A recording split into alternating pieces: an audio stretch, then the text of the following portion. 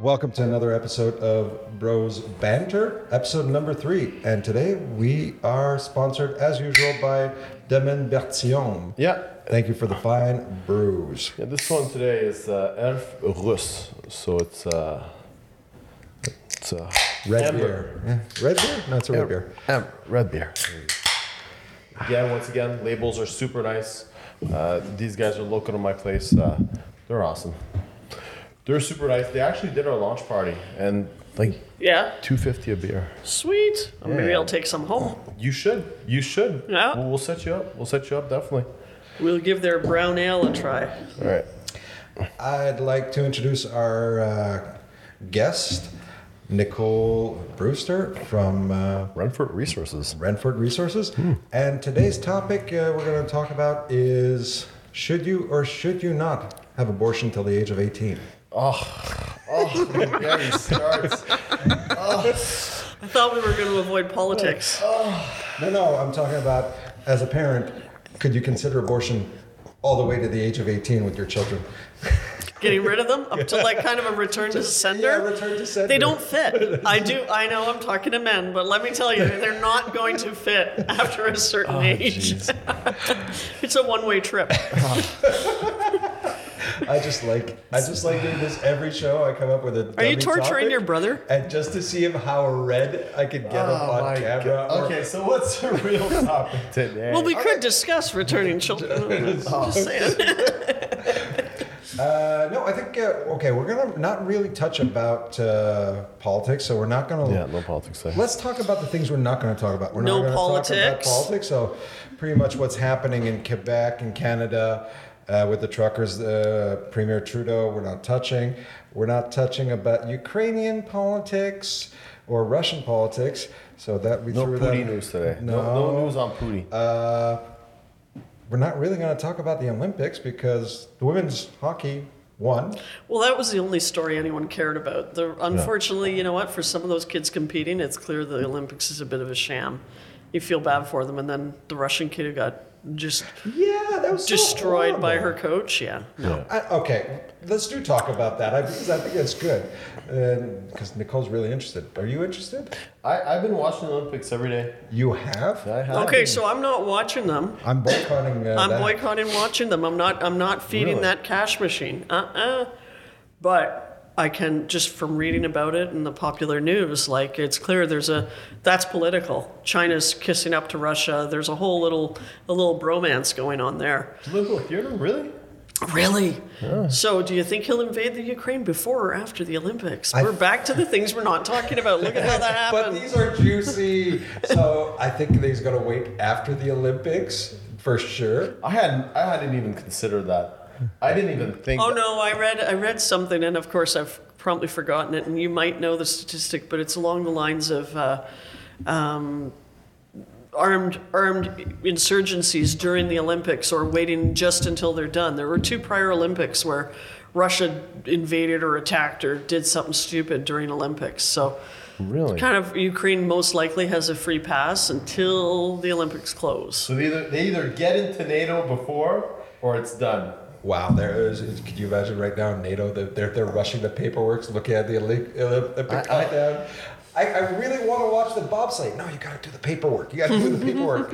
Nobody watches the read up on bobsleigh. that because I didn't think so, and that because we've seen the markets this week suffer. I mean the whole. Oh, the markets had a meltdown until Russia's like, no, it was just troop exercises. We're backing up.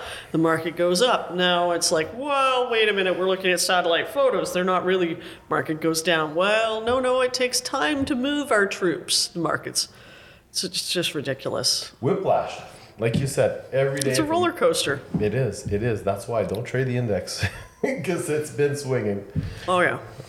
No. But just one thing. Okay, so we're not talking about we're not politics. talking about politics.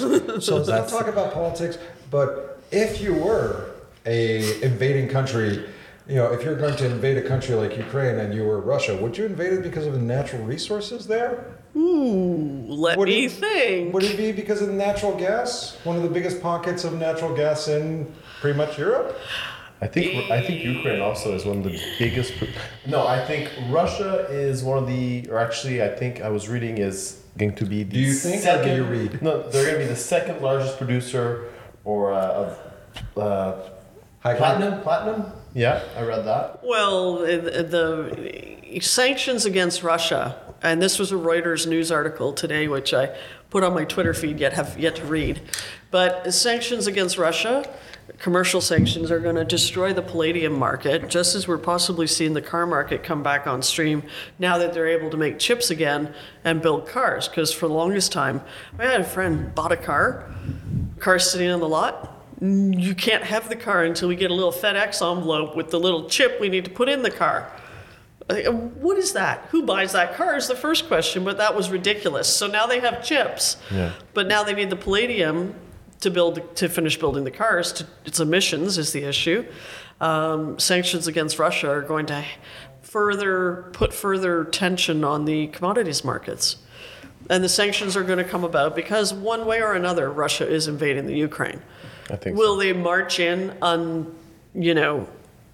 without any challenge, and that would be the best outcome for the people of the Ukraine, or will there actually be a fought on land war? That remains to be seen.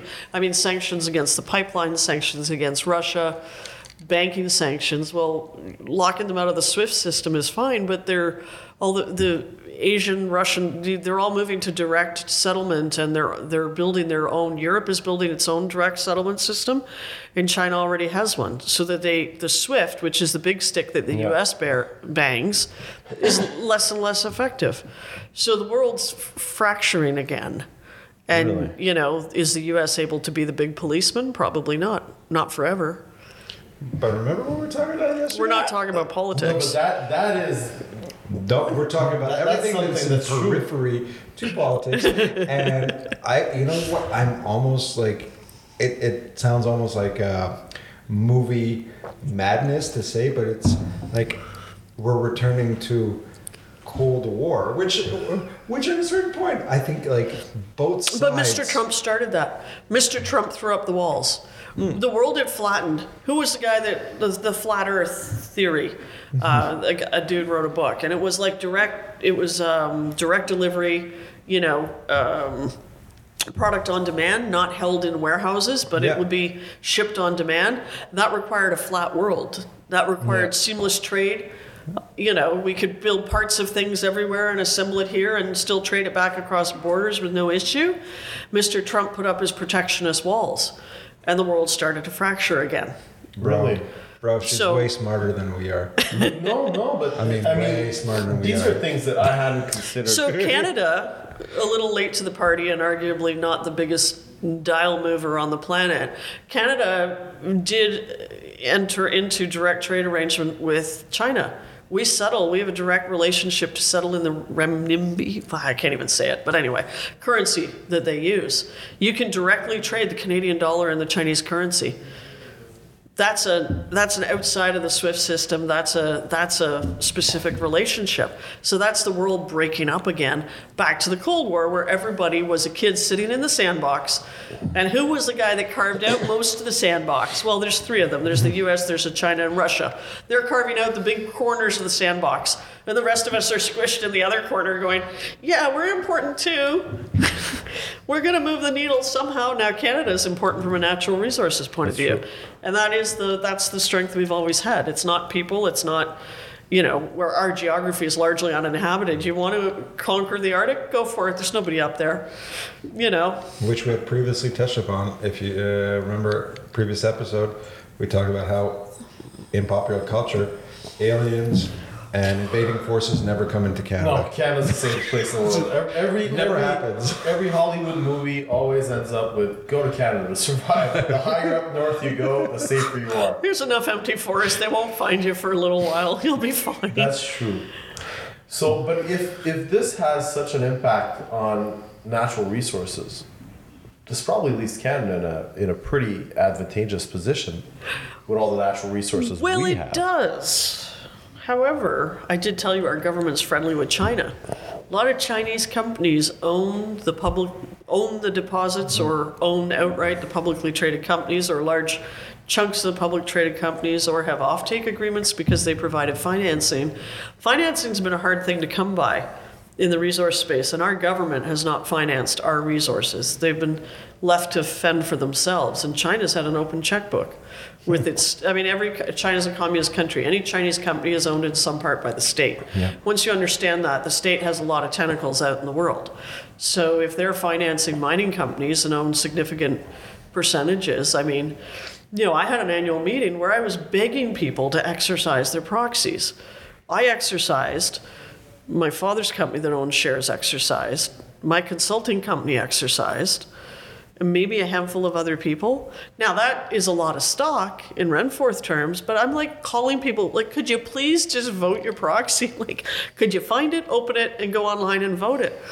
But voter apathy, you get an SOE that owns 20% of a public, or 19% of a publicly traded company. It comes down to a vote, they'll carry it. Yeah. If only 25% of the shareholders vote and one of them owns 19%, guess how the annual meeting goes? That's true. That actually is exactly true, and that's a subject that I think a lot of people don't understand enough about the publicly listed companies. Yep. There's all these things. There's a function to why you have to have shareholder meetings and why it's important to participate. Oh. And a lot of people like you you're almost like doing political calls. Like, have you remembered to vote on your proxies? Yeah, exactly. Did you open your proxy? There's a control number. Could you vote it? What would be have you actually seen a situation where you had your shareholder annual meeting and you were sort of hoping to go in one direction, but because, for the reasons that you mentioned, couldn't go in that direction due to the voting? Personally, no. I've been fortunate. However, being an eternal optimist, I think the caliber of Remforce assets will get noticed eventually. And that's my biggest concern strategically, is losing control at an annual general meeting. Very easily done. Really? For sure. Personally, I own 5% of the company. All it takes is somebody, and my consulting company, I do have friends. We have a lot of large shareholders, but they never vote. So that's when you hire a proxy company to solicit/badger those people into voting, because there are proxy wars. It's been a long time since we've seen a proxy war in the mining space, because nobody's given a rat's ass for a while. Can we swear on a podcast? Absolutely. I just did. No, you call that rat? No, that's very light. But I should check my audience. I'm sure they're all over 18. Virgin ears. It's one of my fears. It's definitely a point where every publicly traded company is vulnerable, and that's what you hear about activist shareholders. But then you hear the ridiculous thing. I was reading about one activist shareholder/investor, and they own like 3% of the company. Yet they're dictating what the company does. But why is one guy able to dictate what a company you own shares in is doing? Because nobody else is doing anything. So one guy who has 3% mathematically should not sway anything. That's true. But if the other 97% can't get off their ass and vote, guess what? The motion gets moved. Yeah. And okay, so I'm going to say this. Why stay public? Well, hard enough to fund a public company, even harder to fund a private company. Yeah. But you do see companies get privatized. I was involved with one of those. They were keeping the company, a group that was keeping the company alive, and just got tired of the hoops the regulators were throwing them through, because they were private in every other sense of their business. And finally they're like, forget this. Like, the street doesn't get it. The public market isn't getting it. So they took it private. And I'm just paying. They made money hand over fist for a number of years on the main asset. Then they sold half the main asset for a multiple of what they paid for it. Then they held on to 50%, continued to make money hand over fist because they were hedging the production. Then they sold the final 50% for another laughable amount of money. Public shareholders could have been involved in all of that, but in that case, the regulators and the apathy of the investor community, they were just like, screw it, we'll take it public, or we'll take it private. But they had the wherewithal. The market cap right now of Remforth is whatever it is. It's sitting around $19 million. So logically, you'd need more than $19 million to take it private. Yeah, no, I know, but it's just like, I just find it, like there's not all listing are the same, not all markets are the same. Well, some are greedier than others. Some, promise more exposure, stock exposure, so you should list with the TSX, you should list with you should list with that, and they all have their different price schemes. And So we're listed with the CSE because they brand themselves as the exchange for entrepreneurs. And I get asked, will you go to the TSXV? Nope. Flat out, no. Don't finish the sentence. No. Why not? I think right now the CSE monthly listing fees are $700 just to check it right to the exchange. However, the CSE is based upon the fact that we do all the disclosure, you guys do your due diligence. The CSE does not represent or warrant or approve anything I do. TSXV, the TSX, they approve what companies do. So they have all these analysts that need to that opine, and they'll allow business to proceed or not. Arguably, they're not experts in the businesses, but they can stop or start or encumber or not a transaction. That's fucked up. The listing costs to sustain, because you pay for everything. You pay for and you need lawyers. The CSE, the CFO fills in our monthly, it's a Form 7, it's a monthly filing obligation. Our CFO does it. He gets paid shares, costs us nothing. I could fill it out. It's idiot proof, the disclosure. It's truly plain English.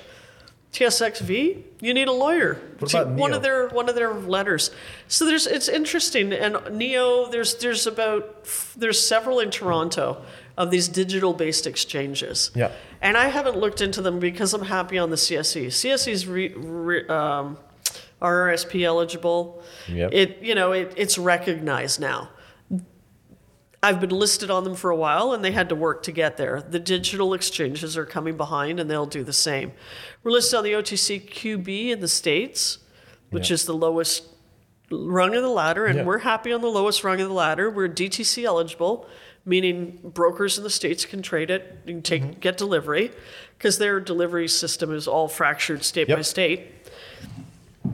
But I had a guy pitch me the other day, I should list on AIM. I don't get any attention on the CSE. It's not a good exchange. It's got too many companies, blah, blah, blah. Just throw darts at the CSE. I should come and list in London on their lowest. Well, we're listed in Frankfurt. I have a Frankfurt listing that popped up. Yeah. But I don't maintain the Frankfurt listing. I mean, first of all, COVID, it's Germany, and I don't speak German. I mean, I speak English. That's really it. But the idea of going to London, well, if I'm going to spend the treasury to get a listing in a jurisdiction, I kind of got to market to that listing. That's true. So a trip to London can be lots of fun and everything, but not knowing anyone or having a network there, I'm just writing checks and hoping that the guys aren't. Yeah, and then you have to find a consultant. Are you saying that it's more likely that you'll have fun in London than in Frankfurt? I've never been to Frankfurt. I've been to London. I've heard Frankfurt's a neat city. I've been through the airport. That's the extent of it. And that wasn't fun. Huge airport. I'm not running to chase listings. You could list the company. I once had guys want me to list in the Bahamas. Who knew the Bahamas had an exchange, first of all? And I was why would you even list there? Well, it's... for all the rich millionaires of the Bahamas. Well, all the money that can't come back on shore probably could trade there, right? Just speculating. Still, you'd have to cater to those people, and at the same time, you've got... They're investing either way through the different markets out there. Well, I think in all seriousness, aside from the idea of marketing to all these various jurisdictions, from what I understand, the CSE is very accessible. European investors can easily trade the CSE. Canadians can, Americans can, or we have the OTCQB listing. That's true. Asians, I don't really know, but I don't know that in China they're allowed to do that anyway. So, And the CSE of Barrington Miller, which is just awesome just to say. Barrington's awesome. Great voice. Great voice. Great voice. Great voice. Yeah. Oh, Nicole. That man's voice comes out of his toes. It's just... It was just worth mentioning. But you bring some good points, though. That's one thing that I don't think I hear at all, whether I'm listening to a podcast or on YouTube, is shareholders actually exercising their vote of right I don't see anyone doing that. I don't see anyone publicly talking about it. I think it just goes to say that. Well, it goes to the ignorance of, and I say ignorance in the least insulting offensive way, yeah. The ignorance of most shareholders, and it also kind of speaks more to the and not going into politics again, but that general apathy of interaction. It's like we're pining, we're ripping out right now. We want to have the true news, not fake news, not news that's been polluted. We want this, we want that. But yet most of us are not actually even exercising our first right in a democracy, which is the right to have your voice. Have your voice heard. But No. I mean, in the general election, case in point too, right? Although it's 30%. I'm actually can't wait to see Quebec's going in elections in October, November. I'll be impressed if we even have to get over 40%. I'd be honestly, we should start a betting pool, a pool. You know, on the percentage. I'm sure somebody in Kanawaki has already started a line on it. You can actually bet on anything today. You can bet on anything. Okay, but I love Legault.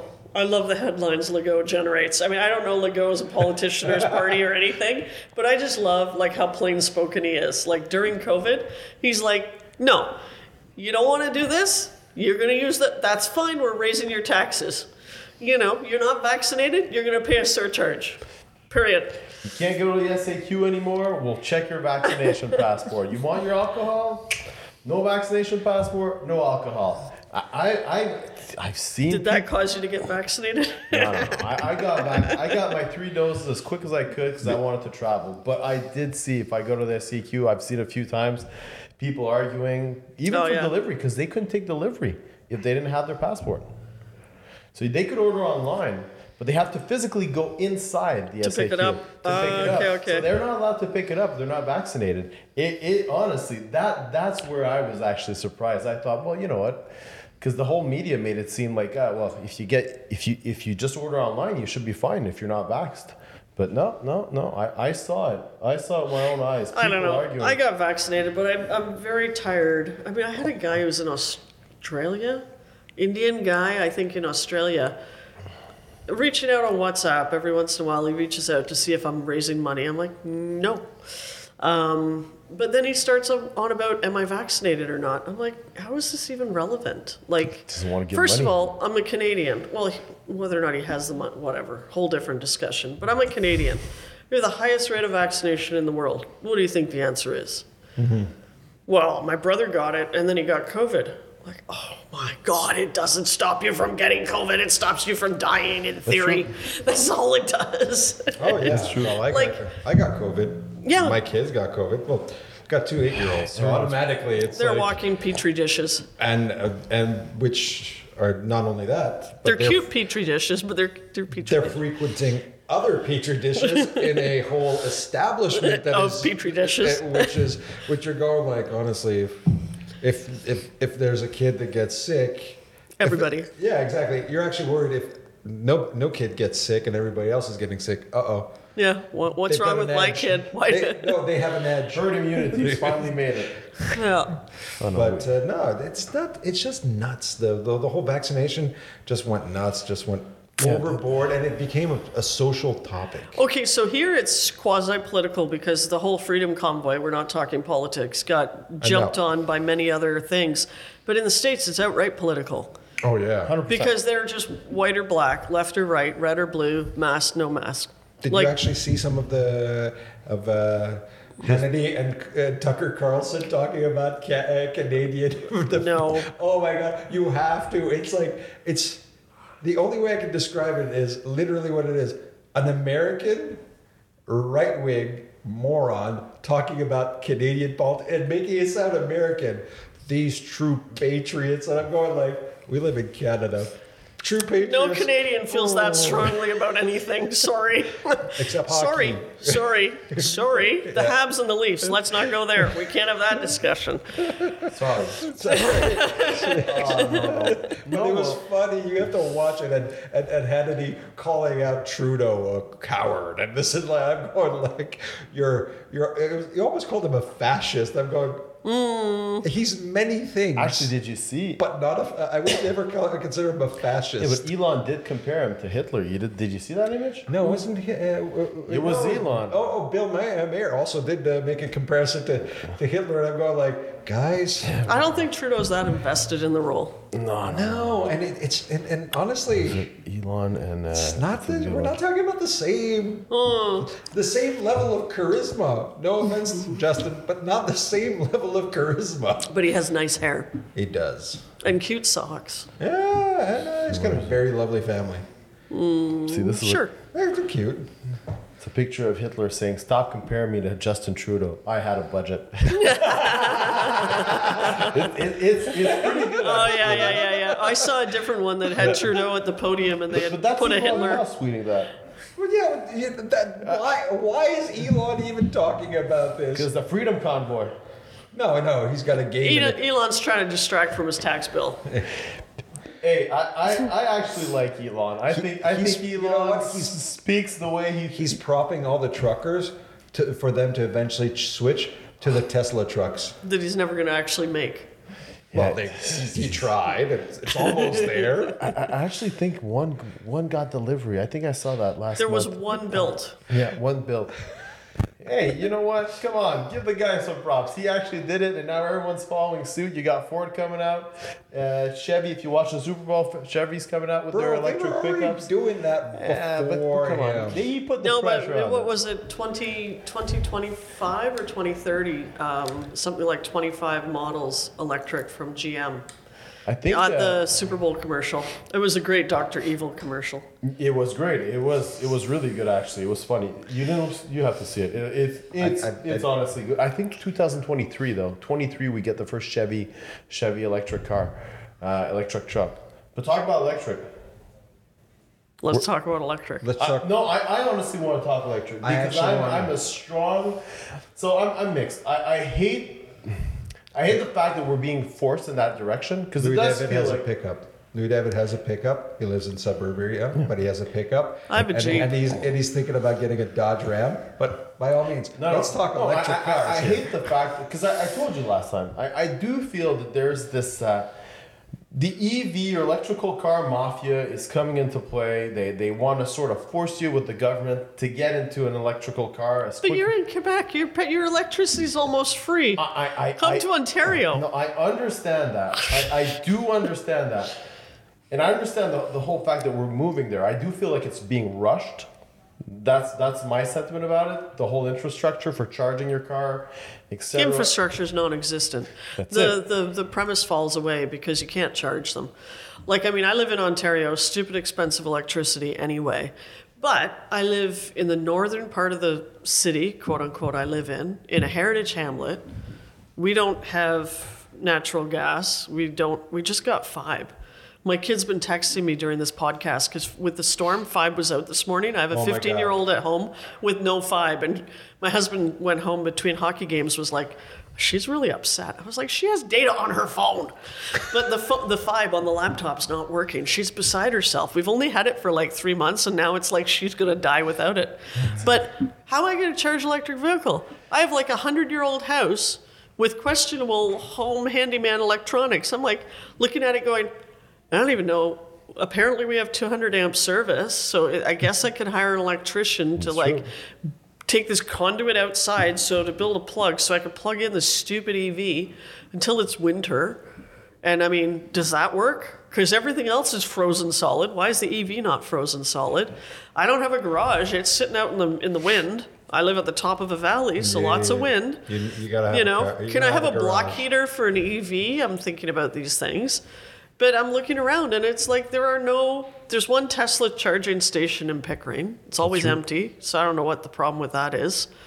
Nobody's got a Tesla. We had a hockey tournament. A family drove from Toronto to St. Jacob in their EV. They get to the hotel, which is on the literature said you could charge an EV. Well, where can we charge it? Well, nobody knew. There were 2 plugs for the residences. It was like it was like a motel with like a residence attached. The residences had 2 plugs, but try and figure out how to get them. How do you pay for it? Who's allowed to use it? Like, nobody knows this crap. And I'm looking at this going, how are we going to be all driving EVs within 10 years? 2035. Okay, slightly over 10 years. How is this going to happen? Everything is going to be fixed. You know what you're going to do? You're going to use a hell of a lot of copper to build all that conduit to charge those stupid EVs. Forget about the fact that an EV, the electric vehicle itself, uses 4 times more copper than a regular car. That's true. It's a 2-digit number, the number of chips in an EV versus a regular car. I'm the one, my Jeep, love my Jeep. My Jeep's 10 years old. It's got 315,000 kilometers on it. I'm going to get 400 out of this sucker. That's my goal. When this Jeep dies, I want to buy a 1980s pickup with no computers, just an engine and a key. I don't need airbags, all this. No, I don't even care. I'm going back in time. Honestly, I think you're completely right. Because when it comes to our cars are getting way too smart. What about a solar flare? Why do I feel like I'm going down the highway, there's a solar flare, and all the cars stop, and we're all left kind of going, huh? Exactly. Huh.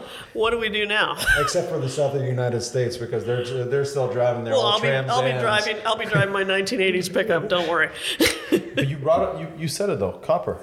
Well, copper. Okay, we can talk about the other metals, but this EV dalliance, this EV path we're going down, it needs significant commodity input. Commodity input we do not have.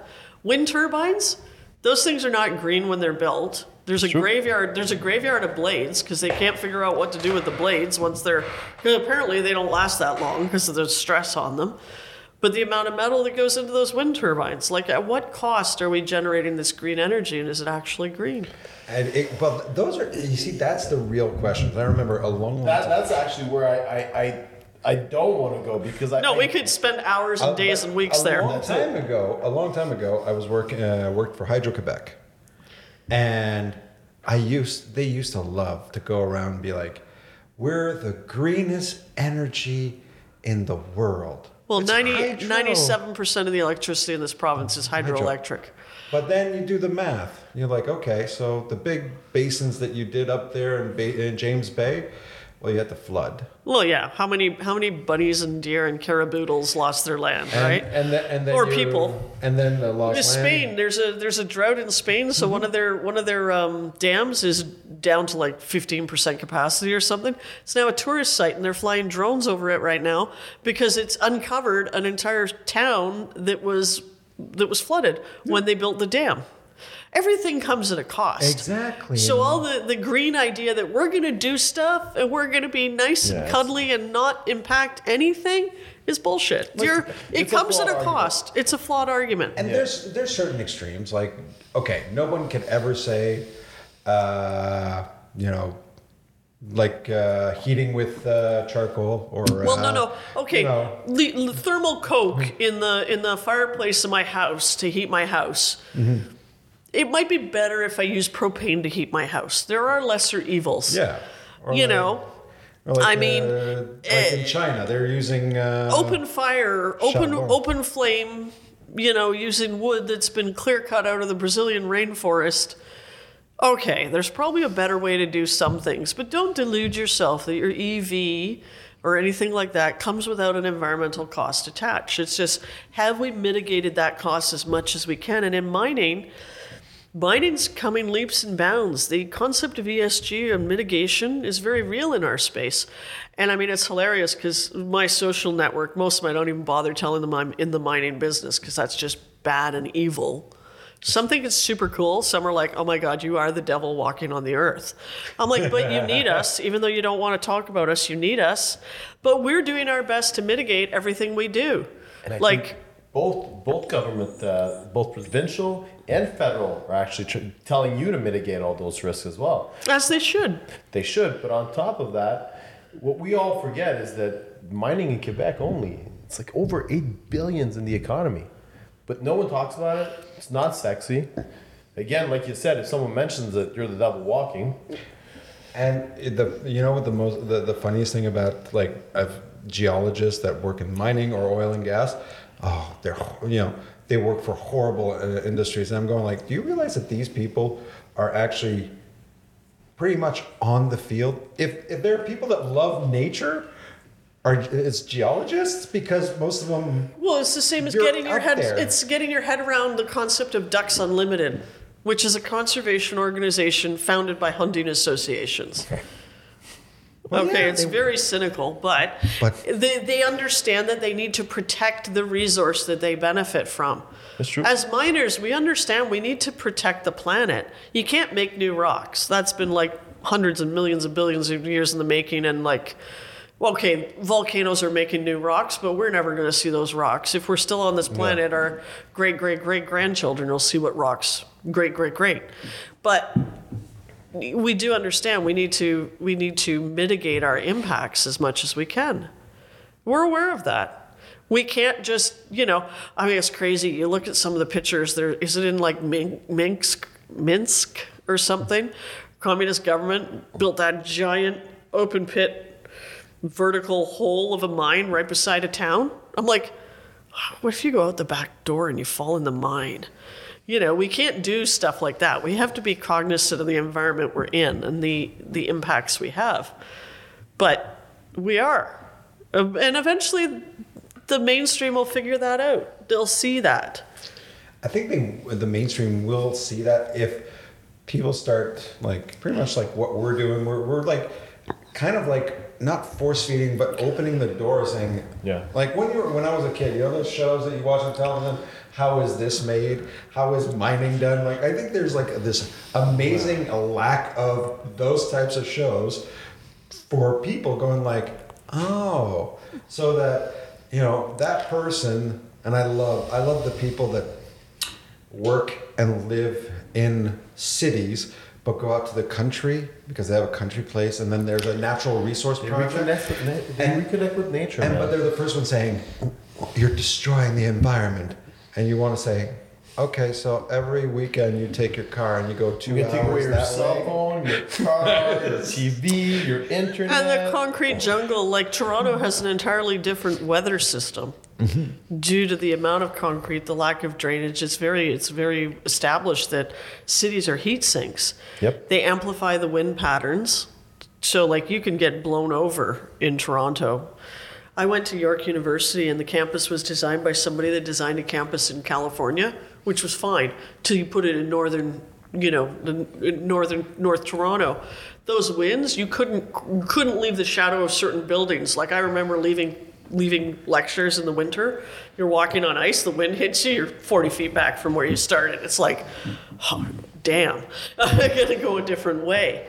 But, as a civilization, we've made some choices which are very, very bad for the planet. Yeah. And it's probably a whole bunch of incremental change, but try and bring about incremental change. People resist change. They don't want change. You can use different pavement. You can use porous pavement. It's a thing. Yeah. It allows water to go back through it and back to the water table. Instead, we build non-porous concrete, and big rainstorm, downtown Toronto floods. Brampton, I was reading, they've evacuated a bunch of people because there's nowhere for the water to go.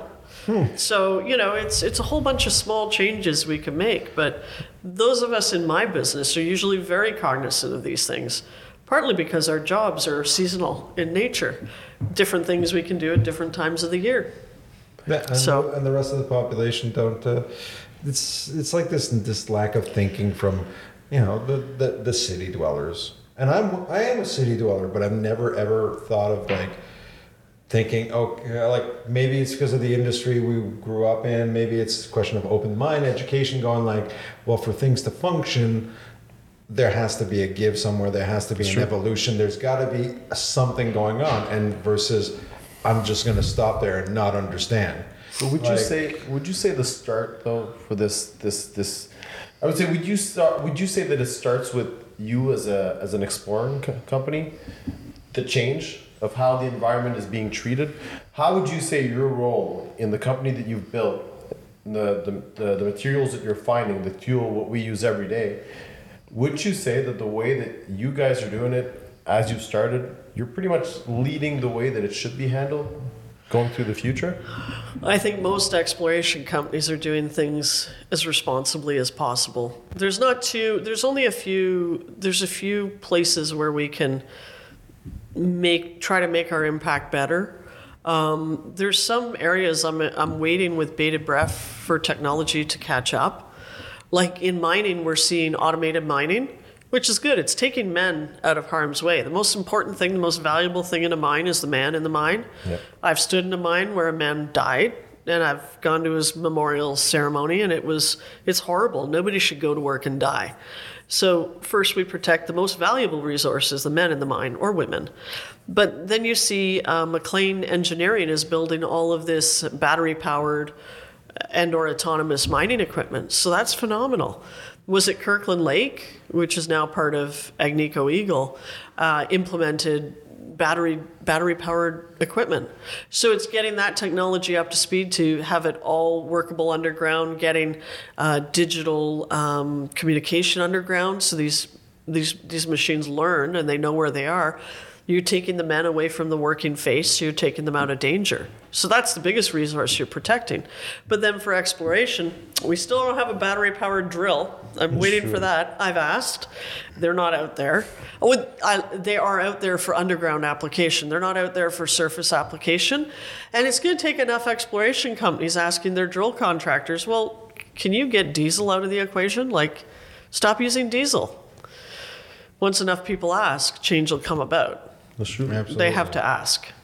We're fairly low impact. It's when you work into the full cycle of mining, but the full cycle of mining, they're very conscious, and it also has a cost-cutting benefit. If I can have 40 men working in a mine rather than 300, guess what's cheaper for me? Yeah, Get the machines to do the work. Absolutely, and that's an evolution of that cycle. Is at a certain point, automation will happen. It's happening in the car industry. It's happening in everywhere. So it's just a question of when will the machine they're using RFID underground, and then they're using Wi-Fi, and it's getting your Wi-Fi and your communication systems to work through the rock, like relay that signal. Relay it, get it to the surface, so you can control the machinery, and they're doing it.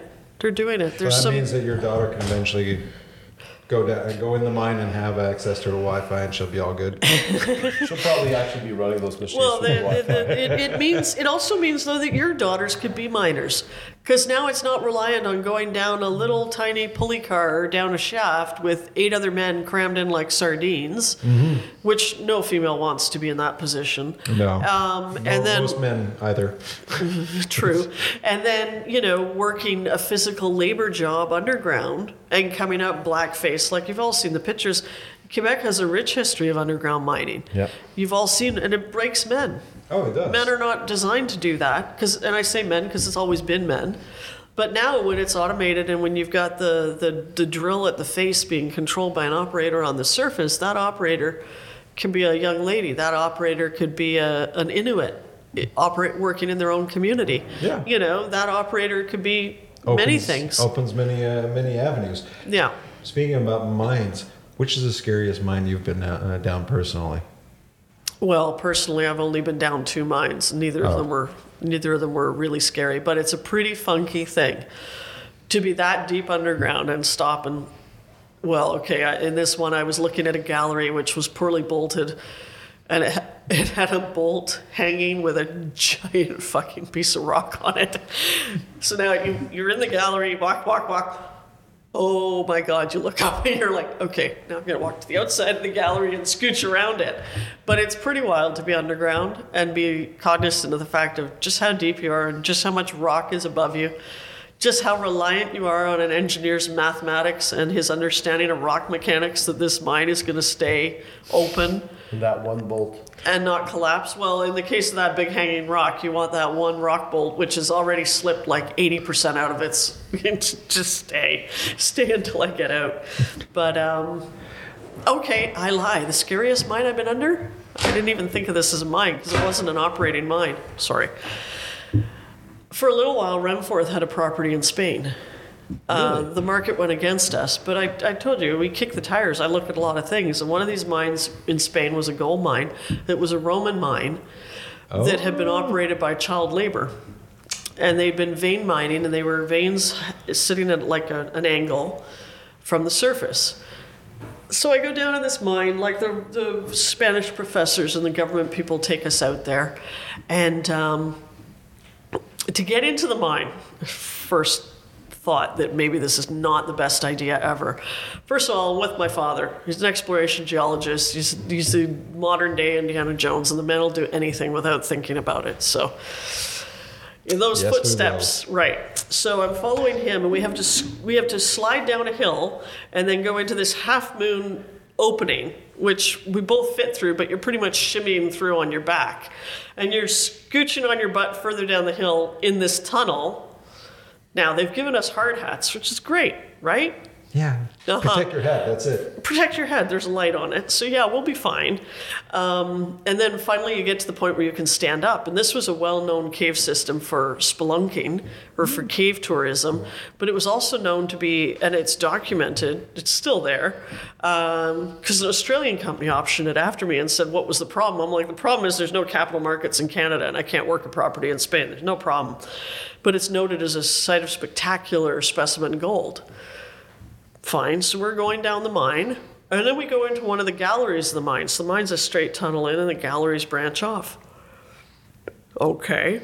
So we step into the gallery, so the first thing we get is like 1,000 frickin' bats come flying out. So you're ducking.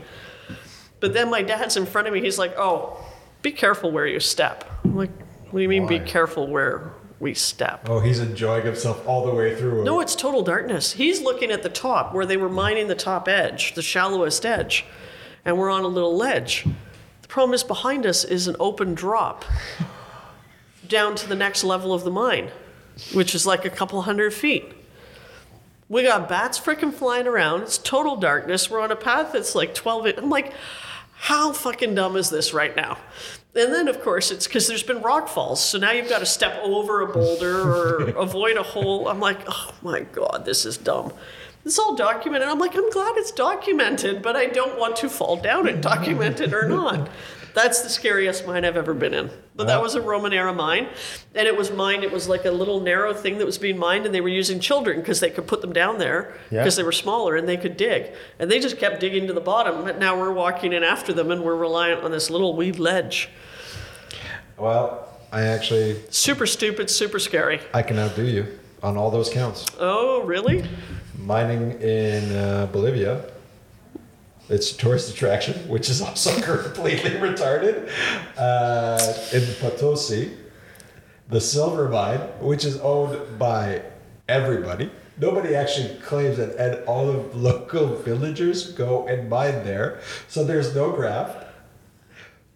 They're blowing right, left, and center with dynamite. Oh, yeah. Makes perfect sense. And I went in there, and then they have a shrine. They give offerings. You realize it's like, okay, please, hopefully today, nobody will die. Make it out alive. No. And I went through, and the wall was, to get in there was about like less, 2 feet. So you had to crawl all the way. They gave me a nice hard hat. Yeah, because... When you're splatted on the ground, I really want them to find my brain. Yeah, that's the only thing you have to protect. Right. All the rest is safe. Just your head and go like, and then you're just there and you're hearing, and they're blowing up right, left, and center. Nobody knows who or what they're doing. And then at a certain point, I look at my guy and he says, "Okay, let's have lunch." I'm like, "No, let's get the fuck out of here." Why? Because all of you are fucking idiots. And guess what? I'm a fucking moron for even being here. Well, I've been underground when they blasted, but that was a mine in Spain, and my brother was a mining engineer. So we just kind of go down and around the corner. He's like, "Just wait for it," and then you're thinking, that's the moment where you're like, "I hope the engineer did the math right and that rock holds, because is that rock going to hold or not?" So, but you were around people that knew math and did math. Not randomly sticking chunks of dynamite. Holes and just. Well, but that's how every mine operates, right? I mean, I've always said the mine geologist in charge of mapping the face, and the face is the wall of rock. Mm-hmm. like say this is our gallery and we're mining all of this wall. So this is the face. So the geologist maps it. Then the driller comes, he drills holes, and it's a specific pattern. It's a blast pattern. Then they go back up the hall. Then they blow it up. And then they come in and they pick up all the rock and they scrape the back and that happens all over again. Geologist comes back and how fruitless is that job? I'd be like the mine geologist like 2 days in going, why am I even fucking bothering? Why did I study this long to do this? I map this and then you blow it up. Like literally. You think that guy that like detonates it still gets a kick every time? Every time? Just to be like, I'm blowing up shit. Yeah, every time. Well, my brother used to call me from underground. He'd be like, listen to this. And then you'd hear this big, it's like, you're an idiot. So your father was a geologist, your brother? Still a geologist, technically. Little crazy, but he's a fairly accomplished exploration geologist. Your brother's a geologist? Mining engineer, completely different. One gets crayons, the other gets pencil crayons. Okay, who gets the crayon? Who gets the pencil? That's the debate. Oh. So it's a family business. And you're also it really a geologist. is. No, I was a stockbroker. We see who's the smart one. Yeah, we see the one who likes excitement. Real excitement. You think your job is exciting. Yeah. Jeez. So father's still around too. Oh yeah, he runs two publicly traded companies. Really? Yeah, you don't retire in this business. What do you retire? You retire if you're an exploration geologist or a stockbroker or someone like look at your father. What, he's going to retire and go like stare at a wall? No. No, he's actually not retiring, so he stays out of the house. Yeah, because mom will actually make him work more than he does now. Yes, my mom's gone, and we always figured when my mom passed away, we're looking at my dad going, how the hell did you, like, you're the one that does stupid things. You worked in Africa when I was a kid. Stories of eating dinners with weird food with tribal leaders and bribing guards across borders. And we're like, how are you still here? Like, how did you defy these odds? But the stress. He did. The stress. He was living his life. Or the alcohol. Jones. Yeah. She was stressed out at home, going crazy about it. Yeah, probably. But no, you don't retire from this. Like, you know. I think you won't retire. No, I couldn't get a job. Who would hire me? Hey, honestly, that's the same kind of principle. That's why we're pretty much started this company, because nobody's going to hire us. That's the thing. That's the day and age we live in, where you sort of have to make yourself. You sort of have to cut your own path, because whatever you're trying to find outside, especially in finance, now you have to have numerous degrees that actually will get you that position. But when you talk to the guys that are actually in those positions, they don't even use those degrees, and at the same time, they don't even know how to do the math right, because they're using a system that does the math for them. So the system's completely fucked. But, because you got to have an HR person. That's true. And the HR person wants to make sure that they're hiring the best qualified person. And now to be a bond trader at a bank, you got to have minimum a master's. Seriously. So they've got guys that have been on the bench, like, but that getting also just speaks. They're 30. That just speaks to our world changing. Yeah. And then you hear about, because numbers are growing. Let's go back to commodities demand. Commodities demand before EV enters the picture were already undersupplied on the basis of population growth and then population mobility. China moves from everybody being low class to middle class. Well, they've done that. There's still some, but the population mobility, it's a communist country. You'll have low to middle to upper middle, but you'll never have the super rich are getting their hands slapped in China right now. India's next up. Yeah. Completely destitute country with no infrastructure. They're going to need to run, and in fact, China cheated in running their electricity. They have to go back now and continue their infrastructure to a proper standard. So population growth is placing a strain on commodities, because commodities have been underexplored for, all of them, for like the last 10 years. Because admittedly, the CEOs of kind of the big 5 to 10 mining companies got really ahead of themselves and paid way too much money on stupid deals. And the investment market, the blue chip investment market, the funds, the Caisse de Dépôt, the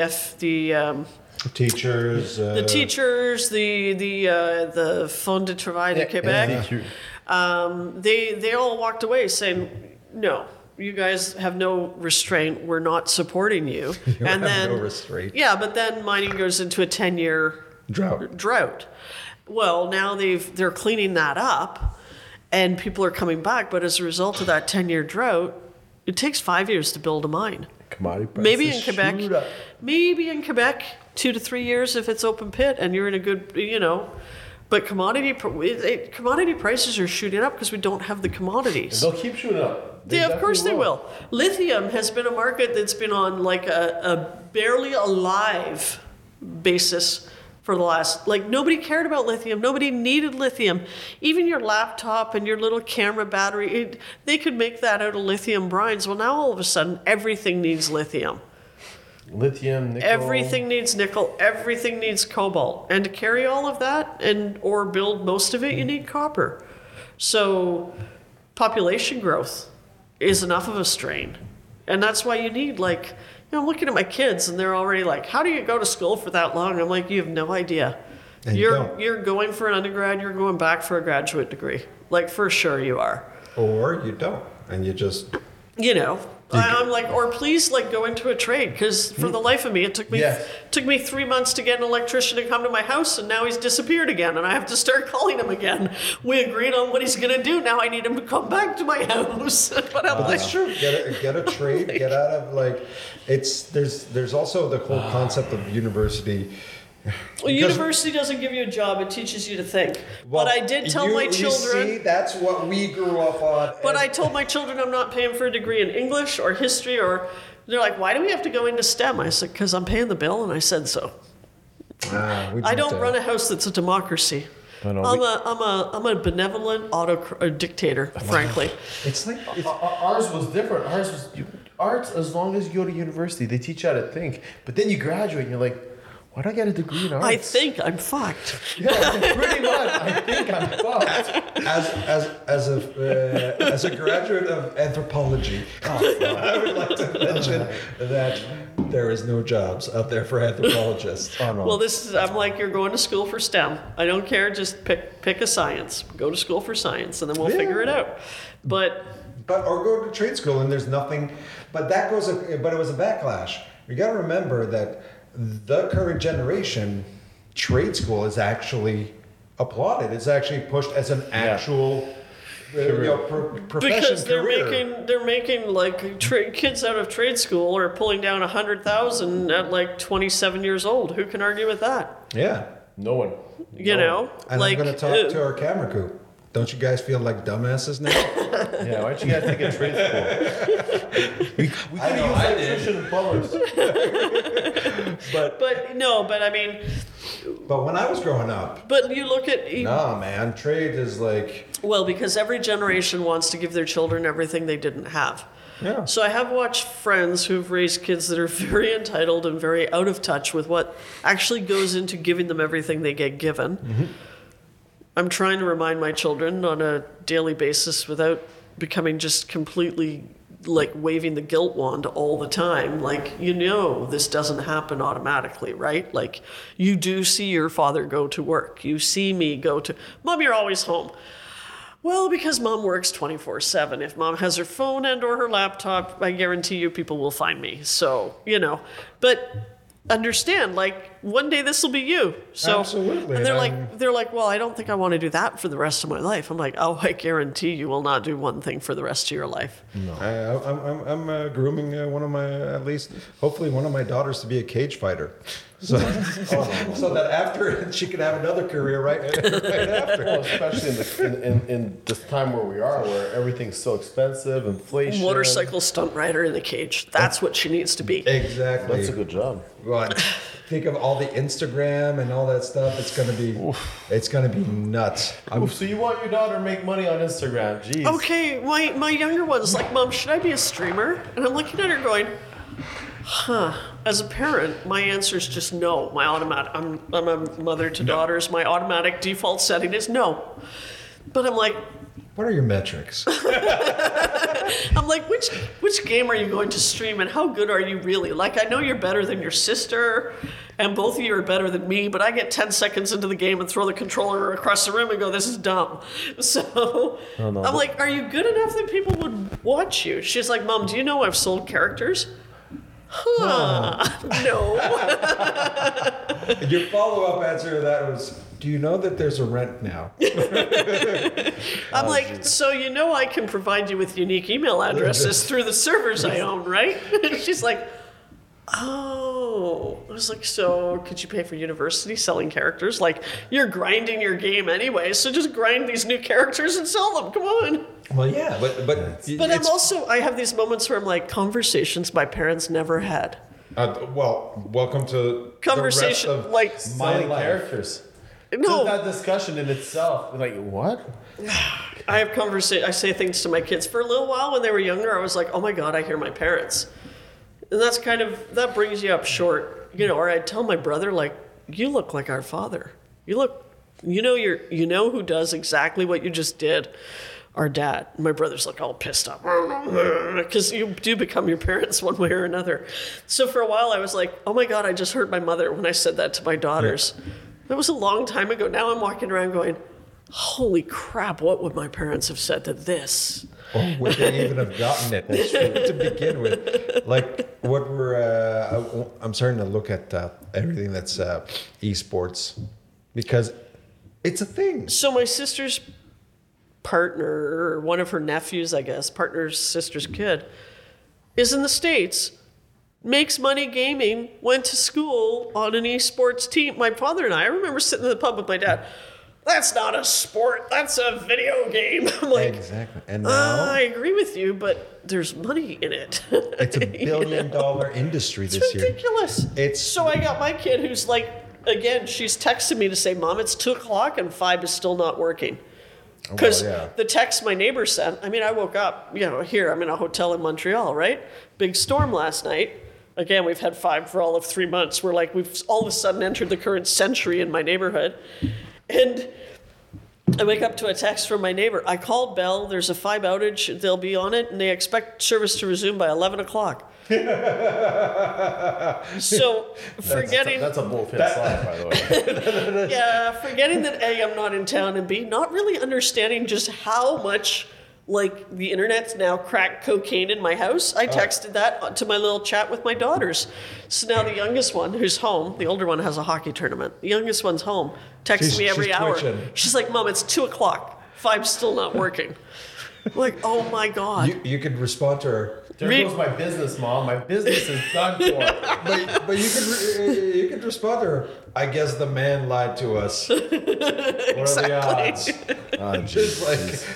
We're talking Meanwhile, about Bell. I have a chat with the neighborhood. We have a chat about maple syrup because we make maple syrup as a neighborhood. But the maple syrup WhatsApp group is now taken over with, oh my God, the internet's not working. Because this one guy who works from home was on it at 7:02. He's texting the guy who's in charge of maple syrup. Is 5 down? And I'm like, and the other guy's like, yeah, we've got a service call for between 12 and 5. They say they'll fix it. But I'm like, we've lived in an internet desert for 10 years. So I've been hotspotting my phone to work from home for the last 5 years, right? Oh, geez. So it's taken over. The world's changed. But it's a new generation. The world's changed, and it's a new generation. But we're going to just bring us full circle to political talk. Or I'm excluding the politics. Are we going back to how long you can get rid of your kids? No. The world's changed, but we're going back to natural resources. Okay, but where are the new investors coming from? They're them. They're the kids. No, but I mean, I'm older than both you guys, and we don't discuss age, but I'm older than both you guys. And I mean, I worked as a broker, and the people I worked with, the high net worth clients when I was a broker, are now, they're your father's age. They are your father. And then there's a bit of a drought in between, and then there's my generation. But then I'm looking at and the shareholders I speak to are generally speaking older than me. There's very few I speak to that are younger than me. And I'm like, where are the new investors coming from? Like, I have a Renforth TikTok channel. 17-year-old thinks this is the funniest fucking thing in the world. I also used the word sus in a conversation and had her keeled over dying laughing. I said, I can imagine. I said, that's pretty sus. And she's like, Mom, oh my God. But, where are they coming from? How are they communicating? What are they doing? How do we get them into the market? The capital markets need them. They're already in the market. So crypto, NFTs, metaverse, Oh my God. all these things. Oh my God, the metaverse. No, but Don't even start all with me on the these things are the reason why they're in the market. So my now. 15-year-old's like, Mom, I'm going to take a picture of the dog and photocopy it and sell it as an NFT. I'm like, whatever. Awesome. Do it. But your 15-year-old is very industrious. I would like to point out. But that's She's the on the future of money. investment. That is the future investing. So let's not go into details of whether we think the metaverse will succeed or not. No, I did say, could we send the dog with the NFT? Like the dog's pissed, like, just send the dog. But the truth of the matter is all these technologies. I mean, yes, you guys seem to have a high vision that these kids are in a better world and they're going to do better. But if anything, they got the same fucking problems we had. Yeah, I know. But what I noticed is that I don't want to say they're different getting branding, same content, by the way. But I don't want to say they're getting lazier, but access to technology. Fuck. This is going to be brilliant. Coming from kid lazy. No, but I will. Kids are getting but lazy. I will say Put on your old man's that hands. social Scream media. at the clouds. Yeah. Scream at the clouds. Yell at the cloud. When back in your day, I wore an onion on my belt. Are you wearing jeggings and talking about laziness? Grandpa, come on, Grandpa Simpson. No, but the truth is if anything, social media and all these platforms like TikTok, Instagram, I mean, literally, those are the new people that are going to get into the market. Now they're into something that they consider sexy, which is crypto.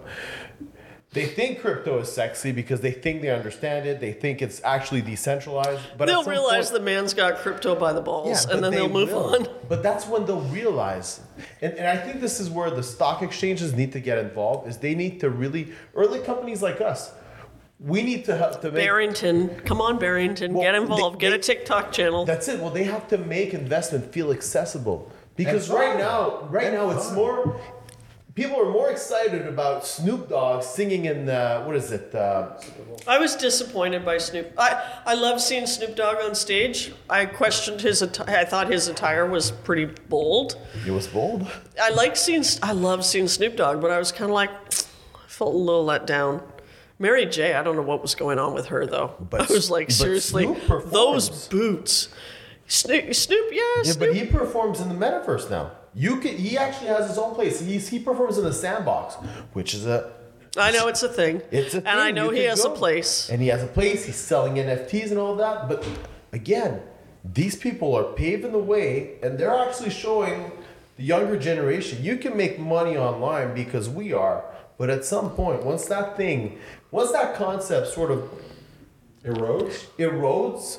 It's people, it's exchanges like the CSE or the TSX or NEO or new exchanges that will come about that have to take it on themselves to make investing companies like yours more accessible. It's the marketing. Honestly, it's the marketing of exchanges. Sell an NFT, because honestly, no, Okay. don't go there. But I mean, it's the marketing that exchanges. Okay, but here, and I'm just companies, gonna- It's like you gotta do it.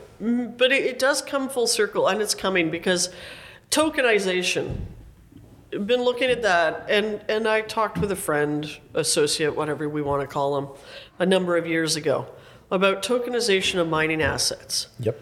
I'm like, okay, but the problem is, I don't see ethically how a public company creates a token of its assets and sells that token, because to me, in my mind, the shareholders of Renforth own the assets of Renforth. It's a public company. Mm-hmm. It's decentralized ownership. So it's not up to me. I am the CEO. I could be replaced one day. I have to find a real job. I'll come knocking, don't worry. But Montreal's an awesome city. I'd love to live here, just saying. But You get 5. you got 5? Sweet, I'm done. And but then the idea of tokenization of mining assets. So, I've had conversations around Parbec with a company that wants would conceivably buy Parbec sell tokens representative of a fractional amount of metal underground as defined by a 43101. Now get this, here's the real head-spinning one. Because they are selling the product of the mine without mining the product of the mine, they're creating carbon credits. That's right. Which they would then sell. Oh, Jesus Christ. Oh, my God. Now, the art of doing nothing and making money. I love it. It all makes sense, but where I lose the plot is then they intend to then fund the company publicly. I'm like, but that's... You can't suck and blow. Like, you can only sell the asset once in my mind. That's true. And that's why, like, Renforth, like, if I were to tokenize an asset, it would have to be distributed to shareholders. So why bother? Because they already have distributed ownership.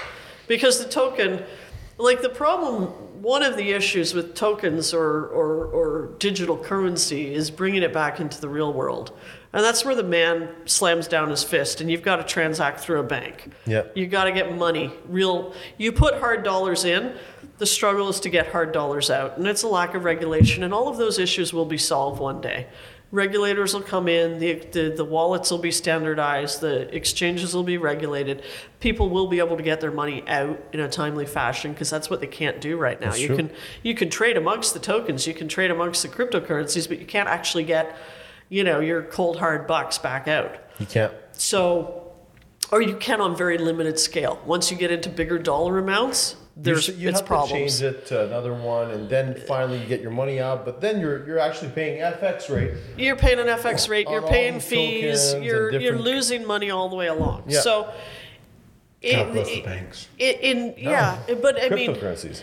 But the governments will step in. Like, governments will launch their own fiat cryptocurrencies, and they'll standardize the exchange of cryptocurrencies, and it'll be a viable investment stream. It's a limited investment stream right now. There's a bit of a Ponzi scheme element to it. Like, you can get your money out to a point. Once you cross that line, then the exchange, the digital exchange, isn't actually giving people money. It's giving you ether instead of money or whatever. But tokenizing in mine. But tokenizing in mine. I'm waiting, and I talked to this friend of mine about it years ago because he wanted me to do it then, and I said, you cannot tokenize assets in a public company because by definition, the public company shareholders already own those assets. I beg to differ. There's a way of doing it, which is called and we should bring Paul for that, a gold-backed bond. Okay, but so you're selling. So the way you pay back the bond is with the actual resource with the gold. Yeah, but but but it's sort of a tokenization. But that's Renforth creating an income stream in Renforth based upon the idea that we're going to mine the gold. But actually, maybe if the stock repriced reflective of that income stream, but actually tokenizing the properties right now. That's like selling it twice. That's old school promoter stuff. So I'm waiting to see the first mining company that manages to pull that off. That's wild. But they would have to be only in the crypto space. And it can happen, but only in the crypto space. They can't double dip into the public markets. How about if they decide? But that would make it. How about if they decide to recreate their mine in the metaverse and then they tokenize the mine in the metaverse, selling it? But to back be honest, by the actual asset. See, that would make it sexy. Now and you could have a public company that just goes acquiring assets and tokenizes those assets and distributes them to both the existing public company shareholders and floats a public token amount to token people. It could happen. I gotta be honest with you guys. It sounds to me like you're putting it together. It sounds to me like you're putting it together. It's an interesting idea. I think it sounds like a great project for a 15-year-old that has ambitions of creating and no vibe.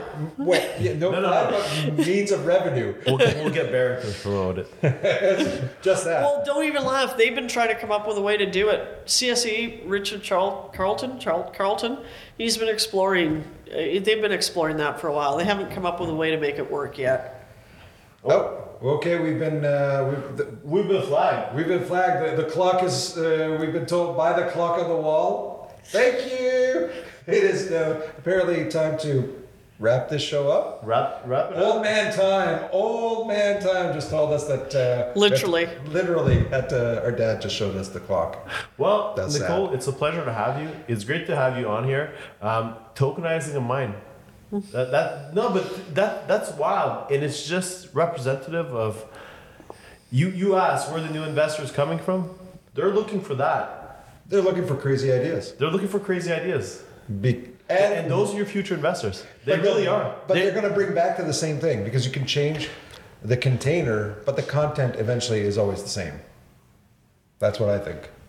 That's wild. I'm blown away. Mind blown, right? Yeah, mind blown. Definitely. Oh, jeez. So we're out. On that. All right, Awesome. guys. Thanks very much. It was a pleasure. Awesome. First podcast for me. There you go. There, we're going to have a... We'll have you back. We'll have On you the back, show. definitely. For sure. With beer. Hey, Absolutely, and maybe we'll get Barrington next time. I like the brown. Yeah, this one was really good too, the red. Yeah. No, it was good. Happy. All right. You That's guys a wrap. have enough content? Thank you.